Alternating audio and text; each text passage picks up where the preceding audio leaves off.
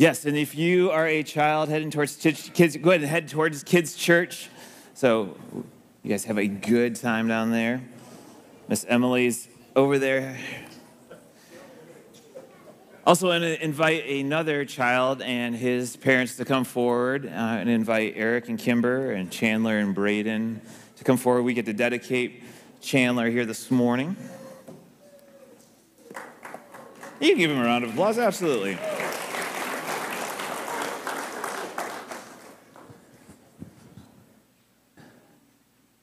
We've had just an amazing blessing to be able to dedicate a lot of children recently. I was commenting on that, and this is an especially great blessing to me. Kimber is my sister, and so Braden and Chandler are my nephews, and Eric is my brother-in-law.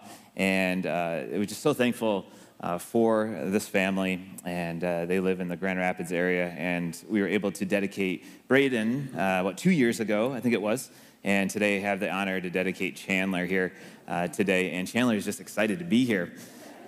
So I think family is, we always introduce family, but you can introduce the family. Kimber gives me the look like, seriously, Kris? So that was a sister look right there. So I don't even know, where did Mom go? She just left. Oh, she's there too. Oh, she's there. Kathy and Tom Tarkiewicz, and then Evan and Joanna and Aubrey up in front. So all the Tarkiewicz clan. Yeah. And then you're my brother. And then me as well, Kris. So, yep. So I'm gonna have you guys come over here, so we don't dance in front of the screen, and I can look at you a little bit closer here too. So, Chandler was born on January 17th, and so tomorrow he's 6 months old, right? That's how that works out. And so Chandler has an English name, which was, Kimber, you said you didn't know what his name meant. Do you still not know? So it's not up there either. Is that it is candle maker is what it means. So Chandler, buddy, your future is laid out for you. You're going to be a candle maker. So that's the origin of the name, but also other people have said bright one. And so the verse that I chose, I also want to mention too, Timothy is Eric's dad's name, his middle name, and then Braden has Kimber's our dad's name, Thomas. And so Chandler, the verse that I chose for him is reflecting that light, that brightness. And really Matthew 5:16 is, in the same way, let your light shine before others, that they may see your good deeds and glorify your Father in heaven. And really, Chandler is just, he'll be around, he'll be laughing and giggling, and I pray that light, not only of his personality, but really Jesus shining through his personality, would be lifted up in the years to come.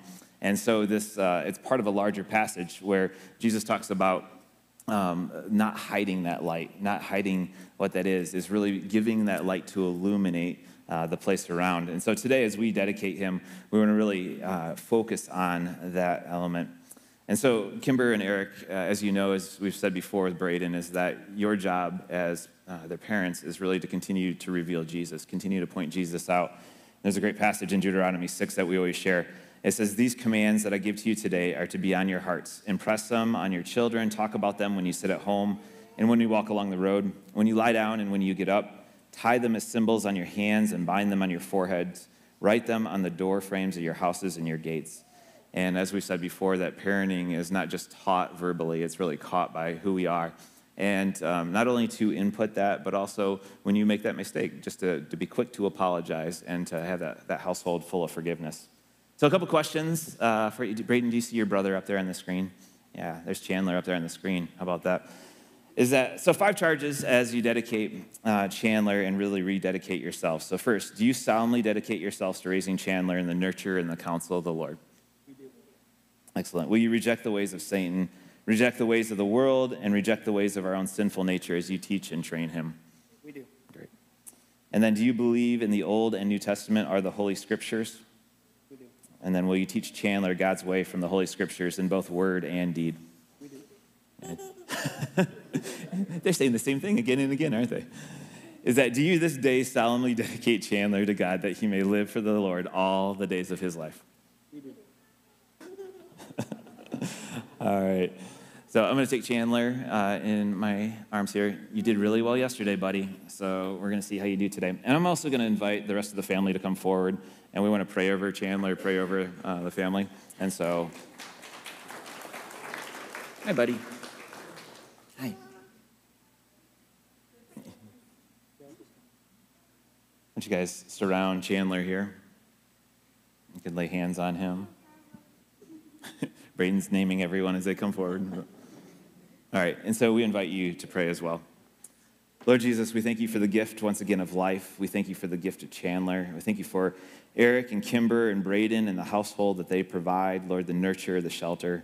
We pray as we're encouraged in Deuteronomy just to share you in every possible way at every possible time. Father, I pray in advance, God, for Chandler's salvation, that he would come to know you as his Lord and Savior, and then that he'd walk in your ways. God, that his light would shine, that most importantly, your light would shine through him. God, that you would be illuminated in and through him and all those that are around him. God, I pray for wisdom and insight for Kimber and Eric as they raise him. Lord, for us as a family too, as we have that opportunity to speak into him. And Lord, we as a church too, God, to pray, to bless. And so Jesus, may you be glorified. Lord, may you be lifted high.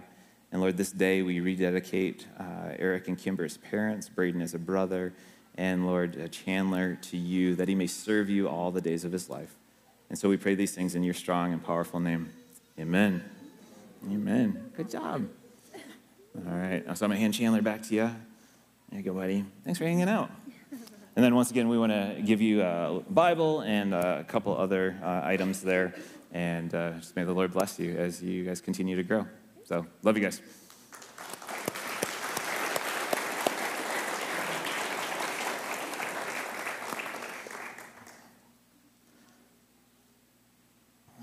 Thanks for sharing in that.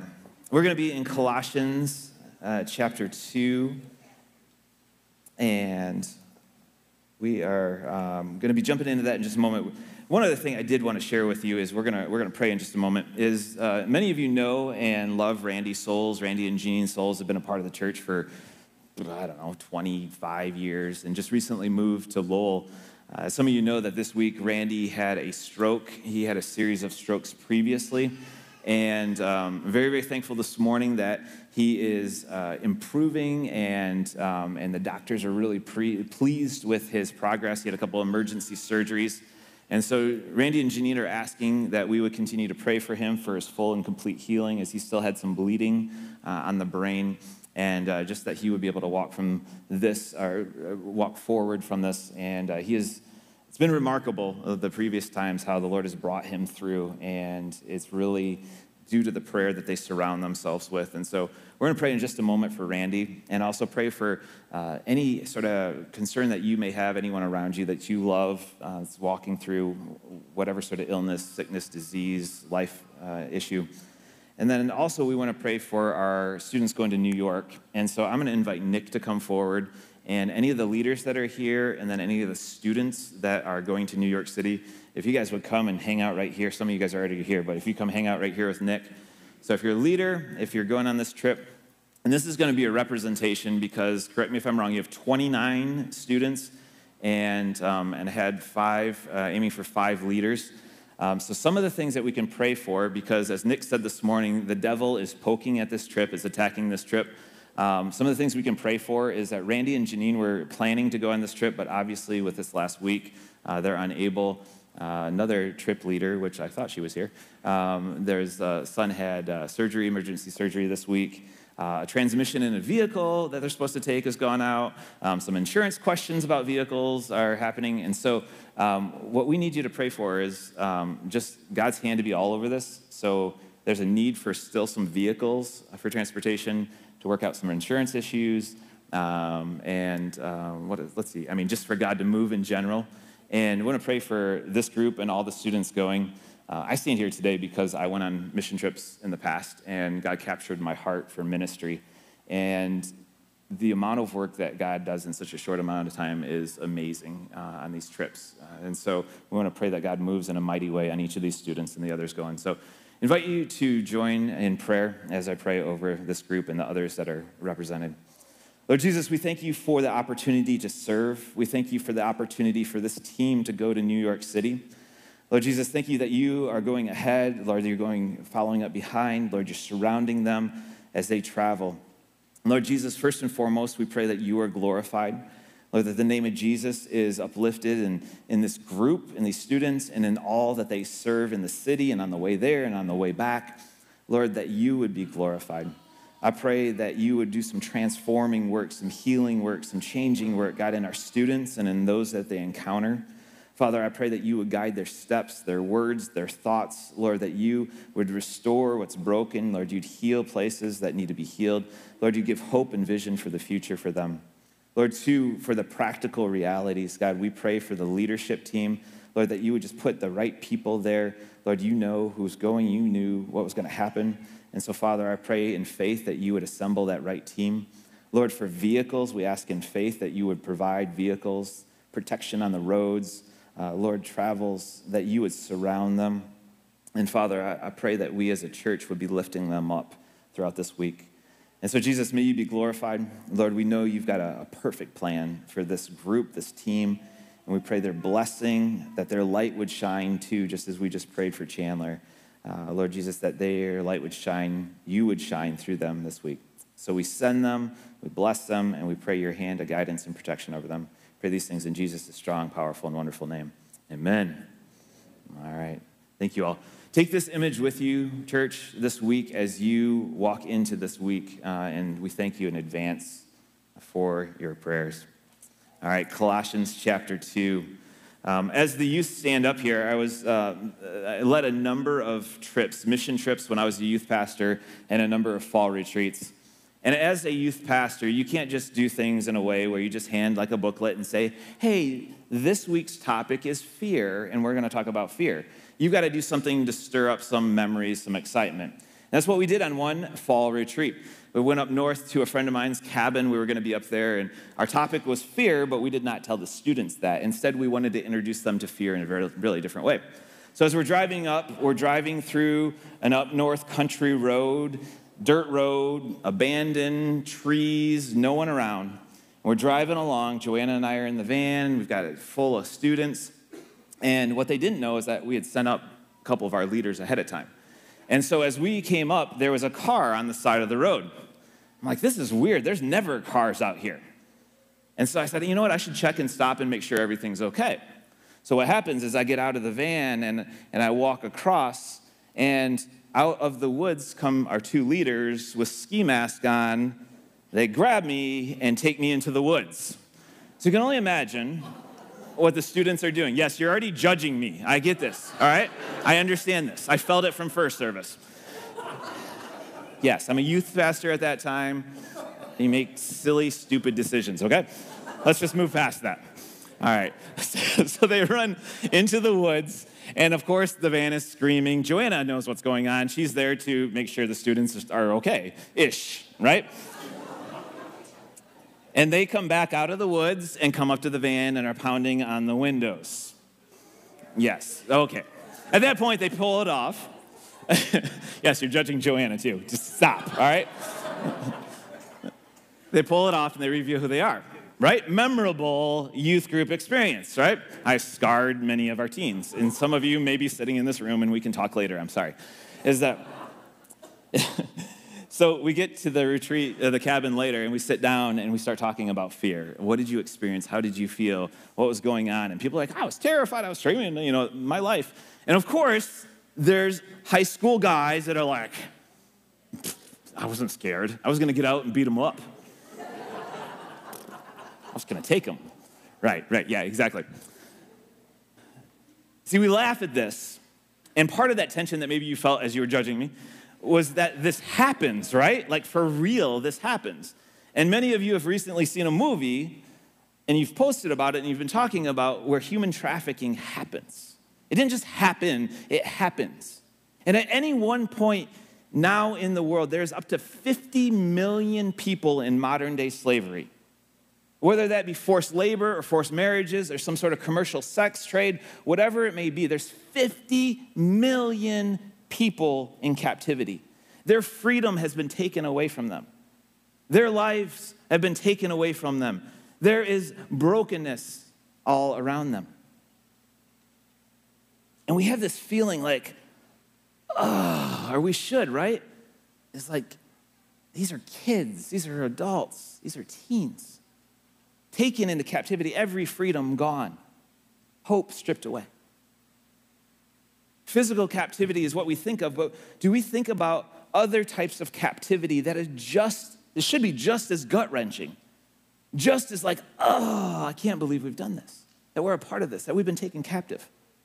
And Paul, in this passage of Scripture, the continuation of Colossians, he says this. He says, see to it that no one takes you captive, here's our word, captive through hollow and deceptive philosophy, which depends on human tradition and the elemental spiritual forces of this world rather than on Christ. So he uses this word captive very intentionally. And it means to be preyed upon, to be carried off, to be a victim by fraud. You can be taken captive physically, which we often think of, but we can also be taken captive through hollow and deceptive philosophy, which again, I argue, is just as dangerous. You may not feel that way or see that or whatever it may be, but there is a danger to it. You're captive and you don't even realize it. And it is forever changing your life. So Paul is writing and he's saying, don't be taken to this hollow and deceptive philosophy. And so we've talked about Gnostic teaching that they were dealing with, but there was also Jewish legalism. And Paul wrote another letter to the Galatians, and he said this. He said, it is for freedom that Christ has set us free. Stand firm then, and do not let yourselves be burdened again by a yoke of slavery. It is for freedom that Christ has set us free. Stand firm. Don't let yourselves be burdened again by a yoke of slavery. Don't be taken captive, especially by choice. Don't be taken captive. And see, the concept of salvation by grace was a radical concept that Jesus was putting forth. I mean, there were 613 laws in the Torah that good, faithful, God-fearing Jewish people would be following in Jesus' time, plus all the rules that they added on top of those 613 just so they wouldn't break that one rule. And so in Colossae, we've already talked about this, is that there's this adding on that's been going on, Jesus plus whatever it may be. And specifically in this passage here in Colossians 2, 8 through 23, which Kris read part of, was that they were saying, yeah, Jesus is Savior, but you must also be circumcised. In order to be saved, you have to receive Jesus and be circumcised. Now, most of the Colossian Christians were Gentiles, and most of them had not been circumcised. And we here in the church here and churches around the country and around the world, we'll present Jesus and we'll say, hey, if you want to respond, raise your hand or stand or come turn a light bulb or be baptized. Show this is your faith. In Colossae, they're saying, hey, you received Jesus? Well, let me tell you about circumcision. Oh, Joseph, he's behind the wall over there. He's got a knife. Praise God that you met Jesus. Go see him. Right? I mean, this is like the and. I mean, people are going to be like, I got saved. I'm raising my hand. That's easy today, right? Is that this is it? It's this reality that Paul's speaking into. He's saying you don't need to be circumcised in the flesh. Rather, you need a circumcision of the heart. And it's through baptism. And all the men in Paul's day said, amen, right? Verse 13, he said this, chapter 2. When you were dead in your sins and in the uncircumcision of your flesh, God made you alive with Christ. While you were still sinners, Christ died for you. He forgave us all our sins, having canceled the charge of our legal indebtedness, which stood against us and condemned us. He has taken it away, nailing it to the cross. And having disarmed the powers and authorities, he made a public spectacle of them, triumphing over them by the cross. So Paul is saying, it's not about Jesus and whatever you do, it is about the cross. Life is found in the cross. And he's saying we lean into these false freedoms by saying it's Jesus plus whatever else I have to do to be right with God. And he calls them hollow and deceptive philosophies. He calls them traditions of human. He calls them elemental spiritual forces of the world. Paul would speak in the same passage, if you read this later, is that he talks about dietary laws, he talks about festivals, about Sabbath restrictions. He's saying there's a different way to be free. So what does this have to do with us? I mean, it's 2023. You've probably heard the word circumcision more in the last half an hour than you have in the last 20 years, right? What does this have to say to us? Well, 2 weeks ago, our country celebrated its freedom, right? Its independence. And many say that is what is unique about our country is the freedoms that we have. That's what sets us apart. I mean, our national anthem, we proclaim it every time. The very last line says, "O'er the land of the free and the home of the brave." Sing this out. But are we the land of the free? Are we experiencing freedom? Think about this. And answering the question, are we free? In Michigan alone, 20% of adults binge drink at least once a month. Over 400,000 deaths in Michigan are a result of excessive alcohol use, and 68% of those who die are male. People can't quit. Are we free? 61 million people used illegal drugs in the last year. 46 million have a substance use disorder, yet only 6% is receiving treatment. Are we free, even those that want to quit? Tobacco. 28 million adults smoke. 3 million middle school and high school students use tobacco products. Many want to quit, but cannot. 500,000 deaths every year. Let's get a little bit closer to home here. More than 80% of Americans consume at least one caffeinated beverage a day. Yeah. 68 million drink 3 cups of coffee a day. 30 million, 5 or more. 21 million, 6 or more caffeinated beverages. 9% of our population has an eating disorder, resulting in 10,000 deaths every year. 200 million people in our country have excessive sugar intake every single day. The average is 17 teaspoons of sugar, 2 to 3 times the amount recommended. The result, obesity, high blood sugar, high blood pressure. 1 in 5 adults have a mental illness, but yet only 47% receive treatment. 17% of youth 6 to 17 experience a mental health disorder. Are we free? Depression.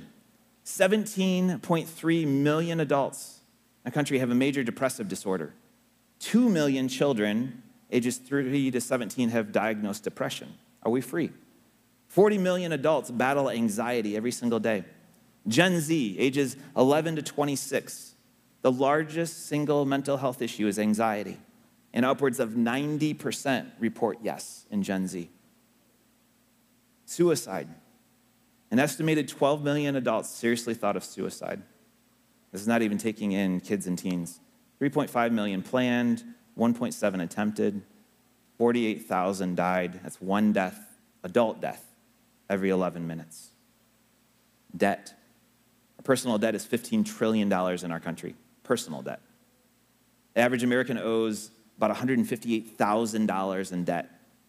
About 10% of that, on average, is credit card debt. Throw a 20 to 30% interest rate, it's a snowball. The bills pile up. 60% of adults in the U.S. have gambled in the last year, and 2 million have a severe gambling problem. Another 4 to 6 million have mild or moderate problems. Are we free? 46 million people frequently watch pornography. 10% admit an addiction. Globally, $100 billion is spent on online pornography. $100 billion every year. In the United States alone, $13 billion is in our country. Just to give a comparison, the NFL is somewhere around $17 billion. Social media. On average, check your phones 314 times a day. Internet usage, 6 hours and 37 minutes. Adults on social media is 2 hours and 30 minutes. Teens are somewhere around 9 hours. Are we free? Are we free?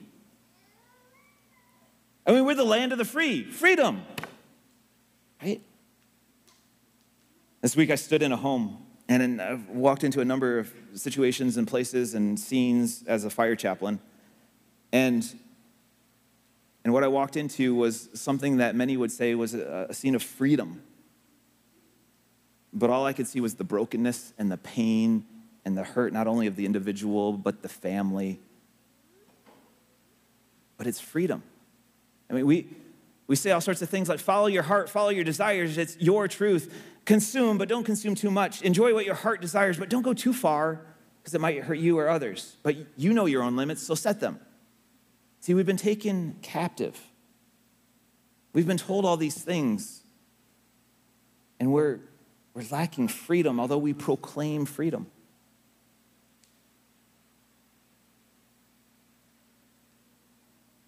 So we think of these numbers that I shared. We just go, ugh. And we can have two responses. Well, we can have a lot of responses. But one response is you look at others and you're like, just stop. Just stop looking at that. Just stop doing that. Just stop. Just choose other ways. And this is what the Colossians were telling each other to do. Just stop. Just stop. Look at verse 21. It says, do not handle, do not taste, do not touch. Saying these same things. Just stop. I can't believe you can't stop. Or you can have a response like, well, I'm gonna set this like boundary here where I'm only gonna go this far. And I can control it. I can stop when I want to. This is it. And in verse 22, he says, these rules which have to do with things that are all destined to perish with its use are based merely on human commands and teachings. And it's like a form of legalism that we put upon ourselves or upon others of just stop. Or I can control myself. In verse 23, Paul says, such regulations indeed have an appearance of wisdom. It sounds wise, like, yeah, I can do this. With their self-imposed worship, their false humility, their harsh treatment of the body, but they lack any value in restraining sensual indulgence. Saying we can put all the rules in the world around whatever it is, but they're just rules. That sensual indulgence right there that he talks about, it's too much.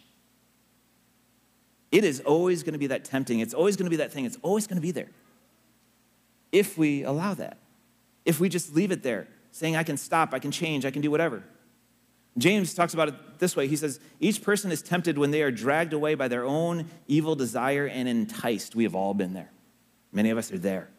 Then after the desire has conceived, it gives birth to sin, and sin, when it's full grown, gives birth to death. And he says, don't be deceived, my dear brothers and sisters. Don't be deceived. We have been deceived. We've been taken captive, and we think we can get out of it. I'm strong enough. We've all had those conversations, whether it be with a friend or a family member, where we've heard, I can do it. I can work through this. Or we've told that to someone else. I can do this. But I want to tell you this, because I know all the air has been sucked out of this room. Like, it's gone, right? Is I want to tell you a couple things here. Is first, freedom is possible. In Galatians 5:1, it says it is for freedom that Christ has set us free. We can be free because of Jesus. It's possible. Second thing I want to tell you is that we can be born again. That freedom comes because of what Jesus did on the cross. While we were still sinners, Christ died for us. Like, that is done. Like, their freedom is there. And we can be born again. John 3 is this conversation between Jesus and Nicodemus. It talks about being born again. And Nicodemus is like, how does that work? Jesus is like, it's a change that happens because of him. And not only are we born again through faith, through salvation, but we can receive a new spirit. This is the Spirit of God, which is spoken of in Acts 1 and 2, this receiving the Spirit, which empowers, which convicts, which changes us. And Jesus, I think he had a discussion maybe similar to something that we're talking about here when he said, in John 8, he said this, he said, Jesus replied, very truly I tell you, everyone who sins is a slave to sin. So we're taken captive. If we sin, we've been taken captive. And it says, now a slave has no permanent place in the family. So it's like, oh man, I got slavery. But a son or daughter belongs to it forever. And then the key verse here is the next verse, verse 36. It says this, so if Jesus sets you free, you will be free indeed. Not your good works. It's not your work ethic. Not these things. Jesus is the one that sets us free for freedom's sake. We become alive with the love of God. We become alive, empowered by the Spirit of God. We walk this path of obedience. We walk it. And so whether we've been taken captive by addiction or habits or sin, whatever it may be, we have Jesus. Because this is the image that just keeps coming into my mind here. It's like, all right, I've been born again. Jesus has set me free. I'm walking out of here. You're walking by the Spirit, and then what happens? Oh, right? Like, oh man, I just fell. So I'm at this point. Like, what do? Do I stay here? Do I just lay down and let it be? My youth pastor always used to tell us is that a sign of a follower of Jesus is one who falls and gets up one more time. One more time. One more time. Because what's going to happen is you'll walk out of here and be like, yeah, I'm saved. I'm empowered by the Spirit. And then whatever that thing is that hits you, and you're like, oh, I'm captive. I'm a failure. And here I am. But it's Jesus that sets us free. In church, we can stay here or we'll end up here, but we can't do it alone. The Spirit of the Lord, where the Spirit of the Lord is, there's freedom, Scripture tells us. But you can't do it on your own. It's the Spirit's power and it's each other. You need each other. And it's like, I can keep getting up and keep falling, but I can have Dave come forward here and pick me up. And we need each other. We need each other. We first need Jesus, who says we were dead, not sick, said we were dead. We throw up that next verse there. Verse 13, go back to this. He said, when you were dead, not sick, we need a Savior when we're dead. It's Christ, what he did in us. But when we walk in this way, we don't do this alone. We need each other to help each other up. So that is a friend, that is a mentor, that is a one-on-one discipleship, that is a group, that is your coffee group that gets together. It is a small group. It is just anywhere, pastor, prayer. It is counseling, whatever it may be. We need someone to help us along because there's going to be those moments where we fall. And you're going to doubt what Jesus did. You're going to doubt the empowerment of the Spirit. You're going to doubt even yourself here.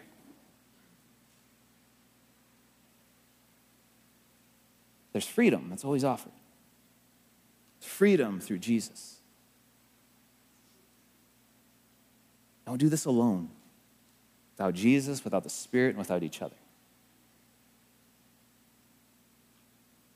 There's freedom. There's power. There's opportunity. There is something far greater than we can possibly imagine. We sell ourselves so short by just staying here. We need each other. So what we're going to do is we are going to sing a song. Kris is going to lead us in a song here. And I want you to sing out. Are we doing greater things? Okay. We're going to sing this out. And I want this to be a proclamation. Is maybe you take some time to reflect. First, do I know Jesus as my Lord and Savior? That's a yes or no question, not a maybe. It's a yes or no. Yes, I surrender my life to him. Yes, I'm following after him. It's a yes or no. So maybe today, if you don't know Jesus as your Savior, hey, God, I'm a sinner. I confess my sin, but I believe that you've taken that on the cross. I may not fully understand all of this, how it works, but I put my faith in you today, and I surrender my life to you. And today I proclaim you as Savior. That's that first step. And maybe you're walking along, and you're like, yeah, I've committed to that. But you're like, that empowerment, that power of the Spirit is not there. Is Spirit of God, fill me. Where the Spirit of the Lord is, there's freedom, Scripture tells us. There's freedom. So Spirit of God, fill me. Fill me. And maybe you're in a place where you are on the ground and you need to ask someone for help. There's no shame. None. Zero. Get rid of it. That shame. Is ask for that help. A person sitting next to you, the phone call, the text, whoever it may be. Help you up. To continue that walk, that journey. Because there's far, far more than the captivity we settle for. As a church, as individuals, there's far more. The Spirit of God wants to move in you and in us and around us in mighty ways. He wants to mature us. And so, May you sing these words out, pray them out, reflect on them, be empowered as you walk with the Lord.